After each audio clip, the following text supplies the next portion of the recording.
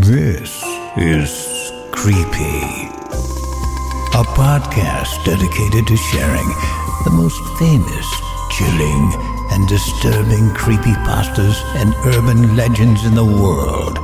Whether these stories truly happened or are simply fabrications is for you to decide. These stories may contain graphic depictions of violence and explicit language. Listener discretion is advised. Gurgles and Bugman. Created by user Won't Think Straight. Requested via Twitter at CreepyPod by user at TravisTats.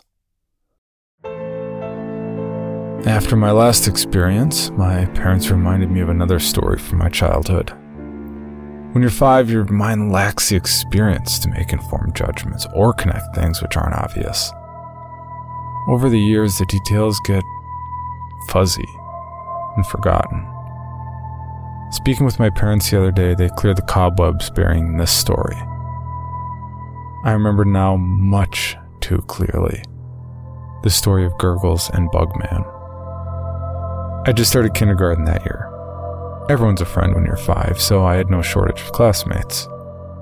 But coming from a poor family, I didn't get to see much of them outside of school.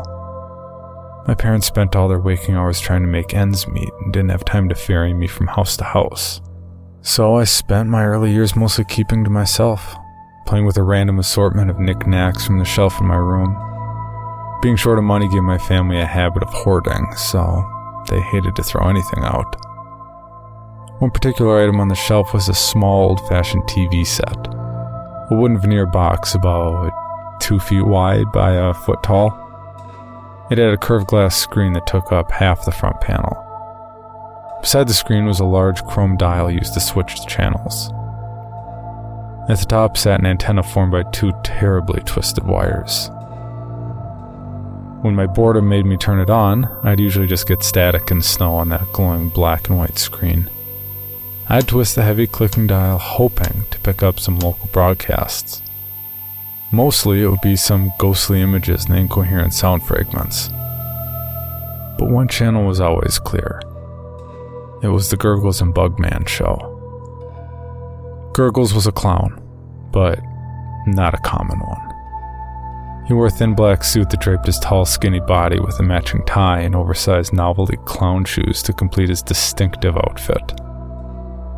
His pupils were completely black, like polished ebony marbles, with no trace of white around them. Black face paint around those eyes and across his cheeks and mouth made him look like a manic-grinning skeleton. It was only the crazy crop of curly hair sprouting off the sides of his head that gave him a more human look. As much as Gurgles freaked me out, Bugman scared me even more. He was short and round, like a hunchback dwarf with a dark cape.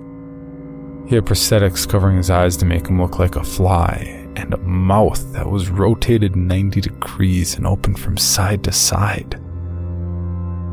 The show itself was like Candid Camera, with pranks played on unsuspecting people. It would always start with Gurgles and Bugman hiding away at someone's home. Gurgles would face the camera, staring at you, his bony finger touching his lips. When the unsuspecting star of the show came into view, a laugh track would begin to play. You would see them go about their nightly routines, oblivious to the conspiracy that Gurgles and Bugman had involved us in. We'd see them making dinner, or on the lounge watching TV with their family, or quietly doing their homework. Then watch as Gurgles and Bugman stole their pen, or moved their glass, or made things disappear behind their backs.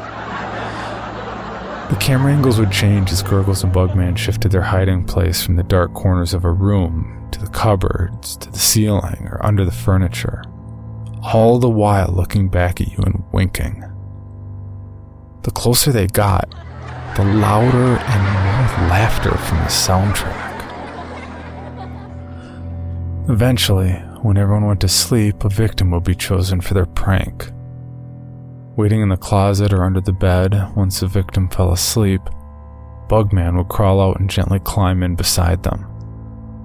His jaw would open sideways and out would come a sharp straw that he'd stick in the person's neck.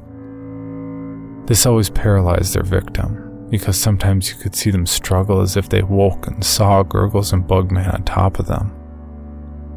The laugh track would then be extra loud and uproarious those few times the victims awoke. Gurgles would make faces at the camera while the audience laughed, and Bugman would use the straw to drink from the person's neck. When the victim stopped struggling, after a few minutes, the laughter would turn to claps and cheering. As Bugman finished, Gurgles' face would fill the whole screen with his impossibly wide smile, sharp-toothed grin. Then he'd whisper, "See you again soon." The way those all-black eyes pierced through the screen always gave me the chills. I hated the show, but would be always too afraid to go near the TV while it was running. One day, the TV mysteriously disappeared from my room. My parents told my 5-year-old self that they'd sold it to pay some bills. I accepted that without question. I was kind of glad it was gone.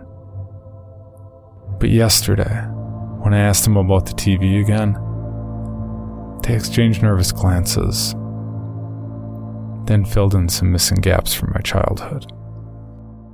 Halfway through that year, Derek, a classmate I didn't know very well, had died in horrific circumstances. He was murdered in his bed with a stab wound to his neck. No evidence of a break-in was ever found, so his distraught parents were taken into custody as the primary suspects. They denied all allegations against them. At the time, Miss Nolan, my teacher, told our class, I had apparently explained to her that Derek couldn't be dead because I saw him and his family on the Gurgles and Bugman show the day before. When Mrs. Nolan mentioned to my parents what I'd said, they had immediately taken the TV from my room, driven it to a junkyard, and had it burnt to nothing but ashes and molten steel. That TV was in my room because it had always been broken. It was never plugged in the whole time it sat on my shelf. Whatever I saw on that screen, it wasn't from a station. So that's my story of Gurgles and Bugman. But I'm not sure if that's really the end, though. After all, do Gurgles and Bugman still perform their nightly show for some unsuspecting viewer somewhere in this world?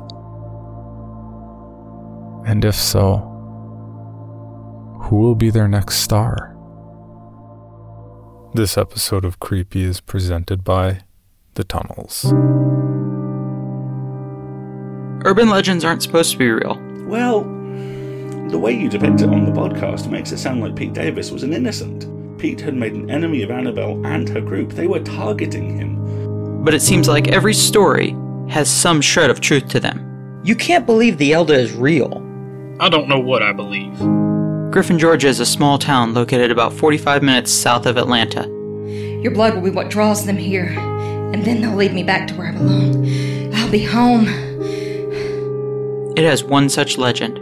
We like to work in the shadows. We don't like to be exposed. Molly is trying to bring us out into the light. It's not time for that yet. The legend of What kind of stories? All about the great burning, of course. the tunnels. For more info, find us on our website at www.tunnelspodcast.com or look us up on Facebook or Twitter at Tunnels Podcasts. For more information, including pictures and videos of the stories told on this podcast, or to suggest stories for future episodes, please visit us at CreepyPod on Twitter, Instagram, and Facebook, or email us at creepypod@gmail.com. All stories told on this podcast can be found at creepypastawikia.com and are protected by a Creative Commons license. Some rights reserved unless otherwise stated.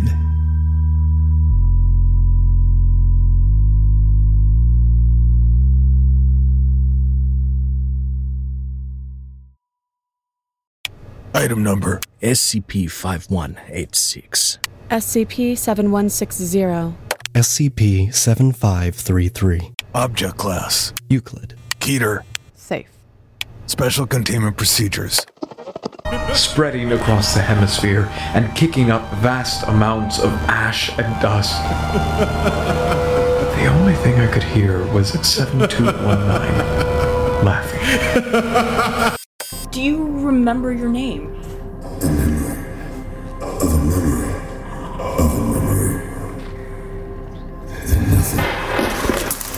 Heartland Counseling. Appointment update. I feel them again. Heartland Counseling. Appointment update. They're in my ears! Heartland Counseling. Appointment update. Nobody understands! SCP Archives is a weekly fiction podcast. Each episode, we dive into the strange, the unknown, and the... Find us on Apple Podcasts, Spotify, or at scparchives.com.